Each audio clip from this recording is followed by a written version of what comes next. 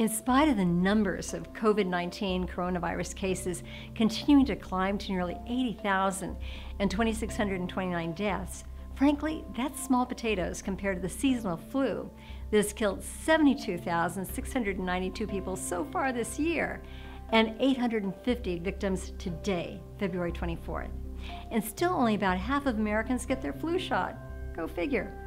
Plus, in spite of the media's preoccupation with the bad news, the good news about COVID-19 is that according to Worldometers, which tracks all things coronavirus related, the total number of active cases has dropped to under 59,000. Hi, I'm Amy Grant of the ABL organization, and here are several ways that technology has been used in China to tame the virus, making it largely responsible for the decline of China's active cases. The first report of a case of pneumonia from an unknown virus in Wuhan was diagnosed on December 8th, and by New Year's Eve, AI company Blue Dot published the first alert about the virus. By January 10th, thanks to significant advances in genome sequencing, the Wuhan virus genome was completely sequenced by Chinese scientists and made available to their scientific peers. 2 weeks later in Wuhan, construction began on a 1,000-bed Hushenshan and then 1,600-bed Leishenshan hospitals. Both of them opened within 12 days. Obviously, the Chinese contractors didn't need to contend with California's Oshpod. By late January, thanks to newly installed 5G technology, experts from 718 miles away in Chengdu were able to remotely diagnose those in Wuhan with the coronavirus.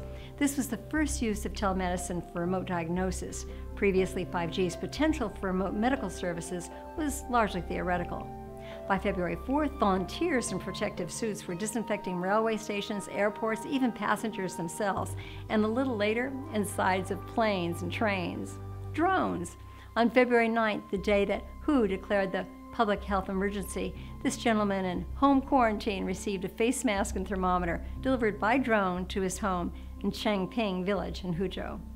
2 days later, China launched its coronavirus app, dubbed the Close Contact Detector, to let people know whether they were at risk of catching the disease based on their proximity to someone who had it.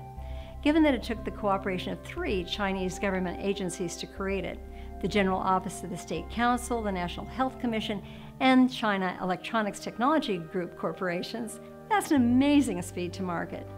Meanwhile, Shanghai Public Health Clinical Center and other clinics began using VivaLink's continuous temperature sensor to curb the spread of the virus.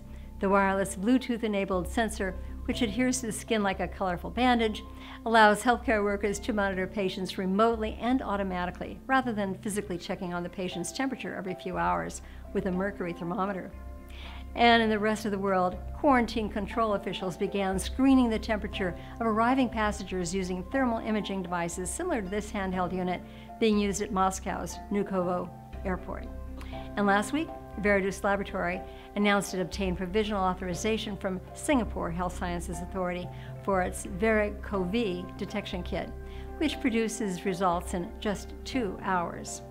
Obviously, the saga of the COVID-19 virus is not over yet, but thanks to technology and aggressive containment approaches, hopefully it soon will be, at least in China.